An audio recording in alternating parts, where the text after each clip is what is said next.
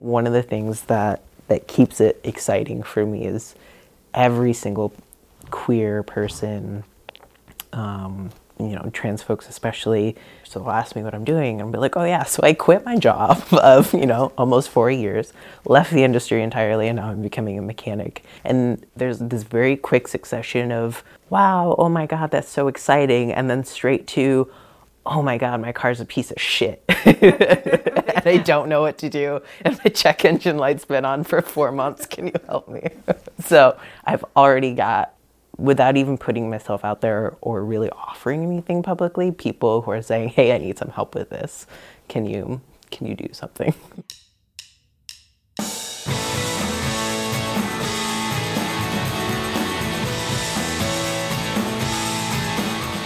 You're listening to Thick Skin, and I'm your host, Alicia Crawford.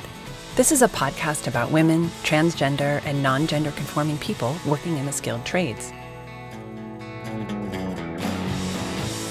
Welcome to Part 4. This is the final episode in this 4-part documentary chronicling Erin's bold journey into an automotive and diesel mechanic's career. When we last heard from Erin, they had secured an internship with their local, neighborhood, very woke mechanic. And now, Erin's mechanic training program and the internship are both winding down.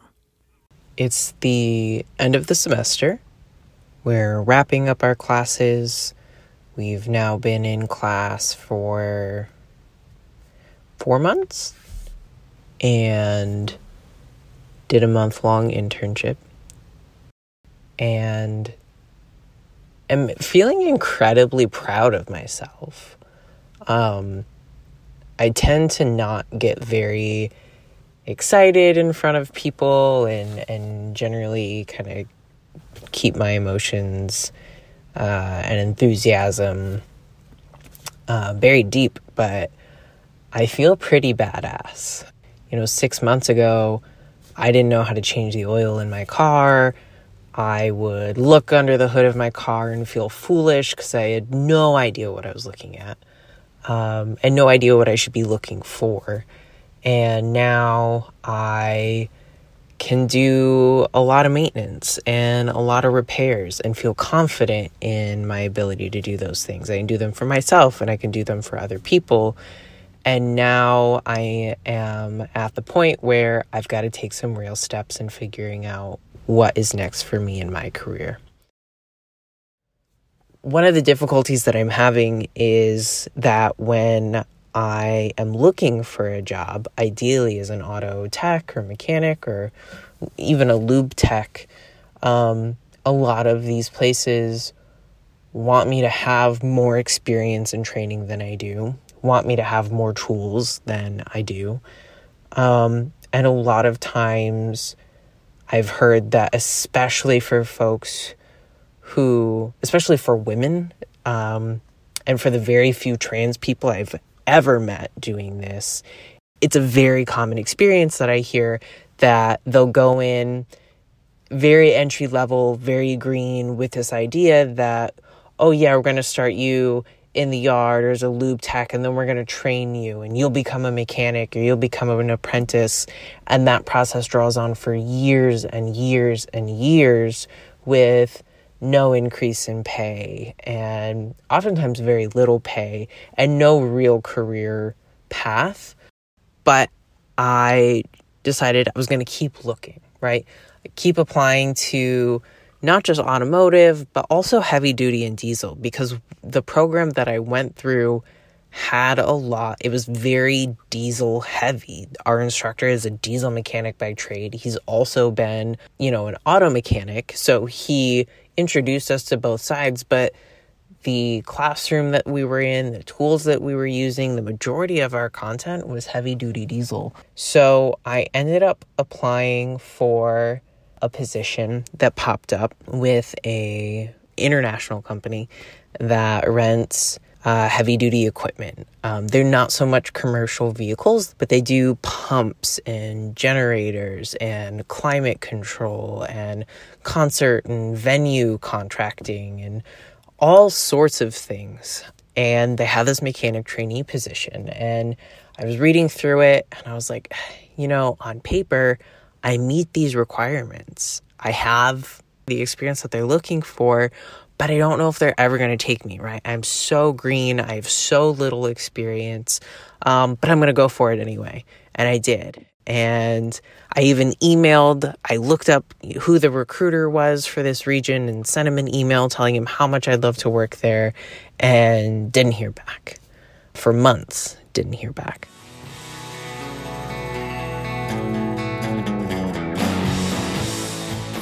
So I kind of wrote it off, and I was like, all right, I'm going to keep looking.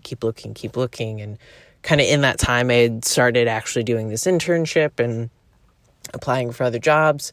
And then one day I got a missed call and saw that I had a voicemail and checked it. And it was a different recruiter for this company saying that she wanted to talk to me about the position I applied for. And even then I thought, you know what, they're calling me. It's, they're probably going to tell me that, oh, you don't have the experience that we're looking for the mechanic training position, but we've got this lot or this porter position that you'd be perfect for. And so that's what I was expecting for this conversation. But, I gave her a call back and we scheduled a formal phone interview, and she actually talked to me about the mechanic position. Had a great conversation too. She seemed to really like me.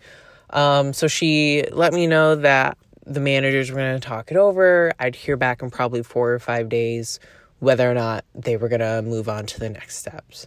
So it was the end of the week, so I'm not expecting anything until the following week. And I think it was the next day I got another voicemail from her saying, hey, the managers want to bring you in and meet you. So I set up an interview, went on site and met with them. And it was a 2-hour interview.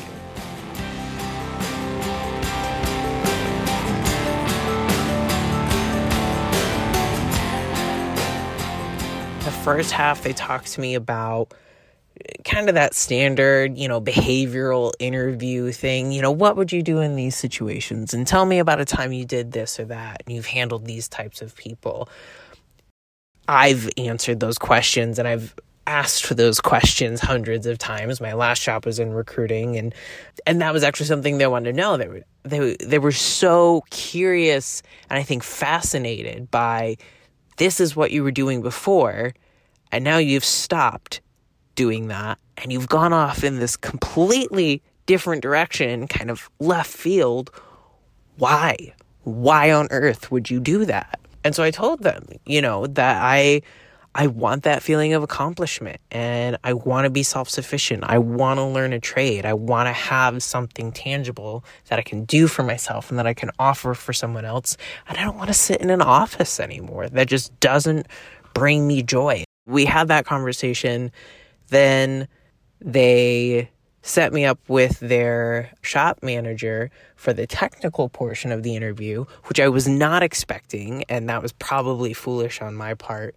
But we walked around for about an hour while he talked to me about things that I had no idea about. I've never worked on a generator. I've never worked on a pump. He's throwing out, names and acronyms. I have no idea what he's talking about. And then he's asking me questions. He starts quizzing me and trying to see, what do I know? And most of the stuff I had no idea.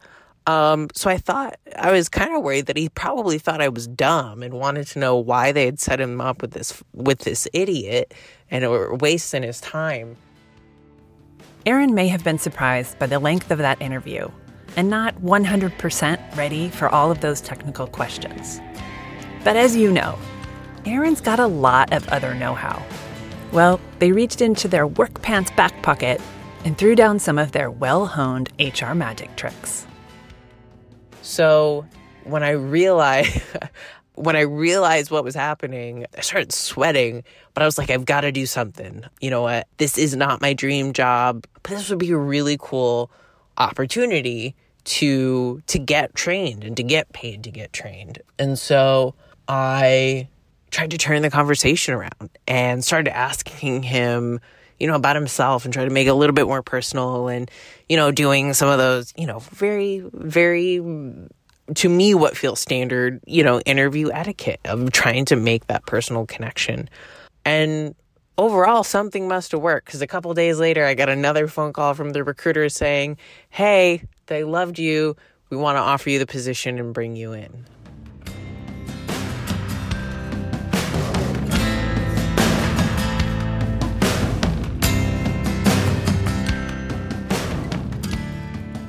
Today was day 3. I started on Monday.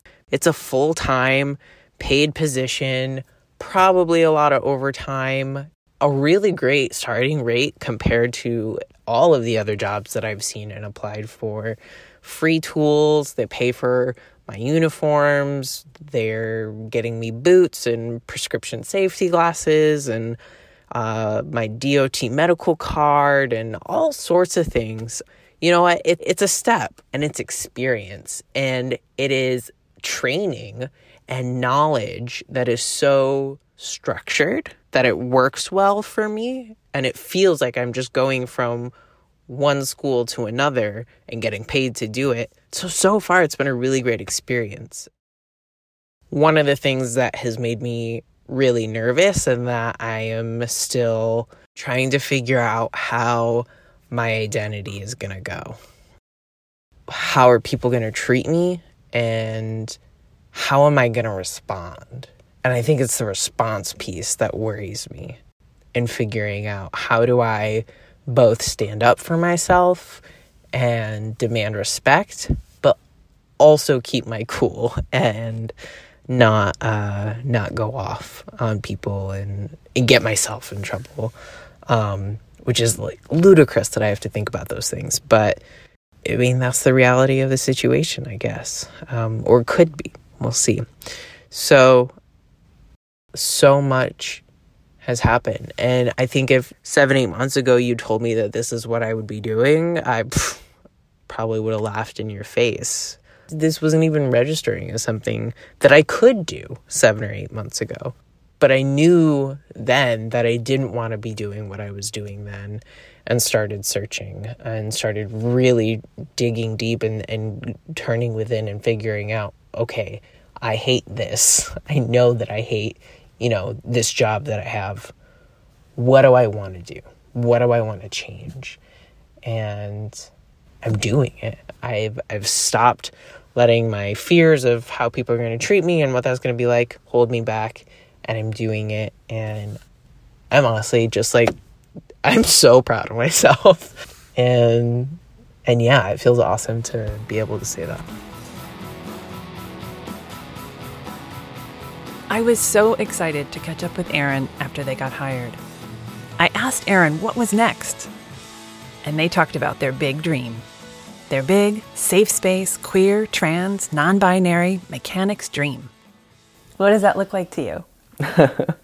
So many things. Can I just say how big you're smiling right now?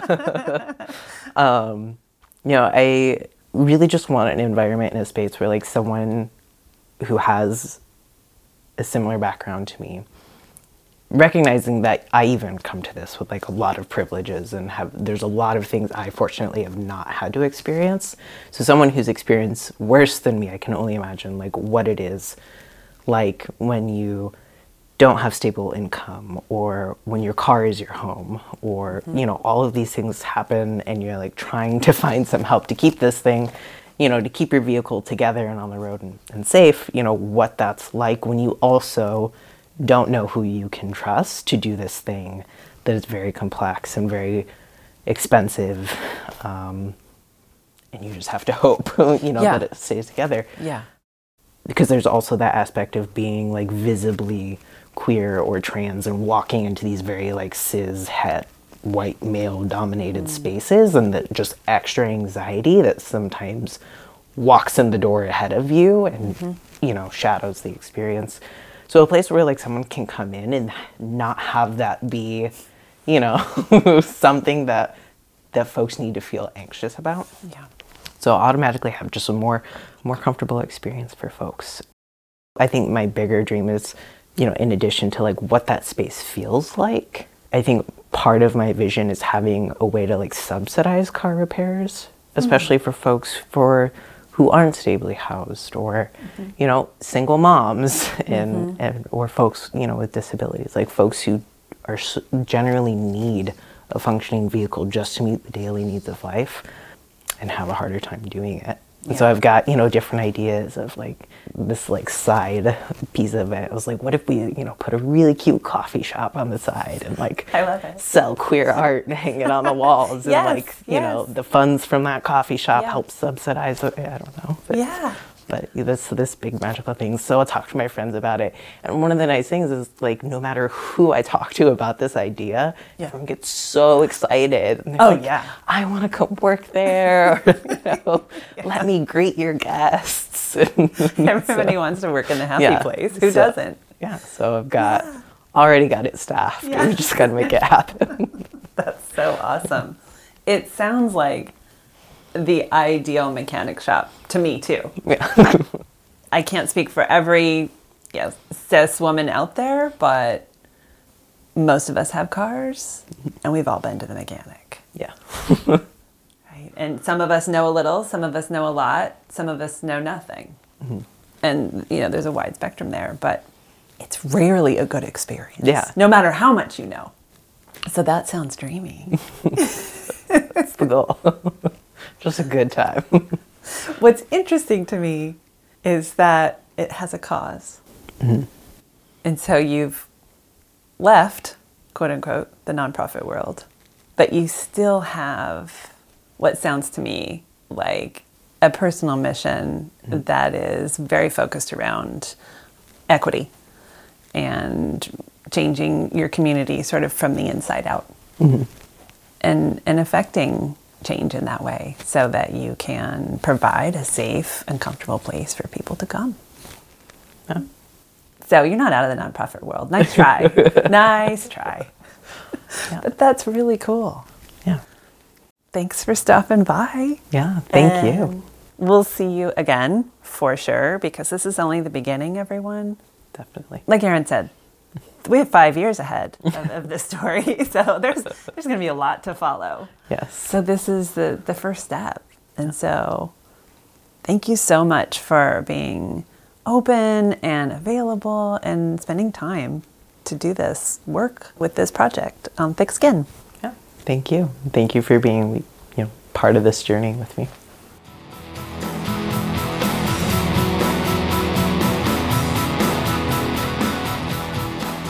Thank you so much, Erin, for sharing this with me and for sharing this with our listeners. And thank you, listeners, for tuning in. We'll catch you next time on Thick Skin. This show was produced by me, Alicia Crawford, and original music by Eric Corson. And special thanks to Frances Maddie, my social media maven. Follow us at Thick Skin Podcast, #Women Trades Podcast. That's women with an X. And extra huge thank yous go out to all of the donors who make this show possible, especially the Crawford Family Trust. Thanks for listening to Thick Skin.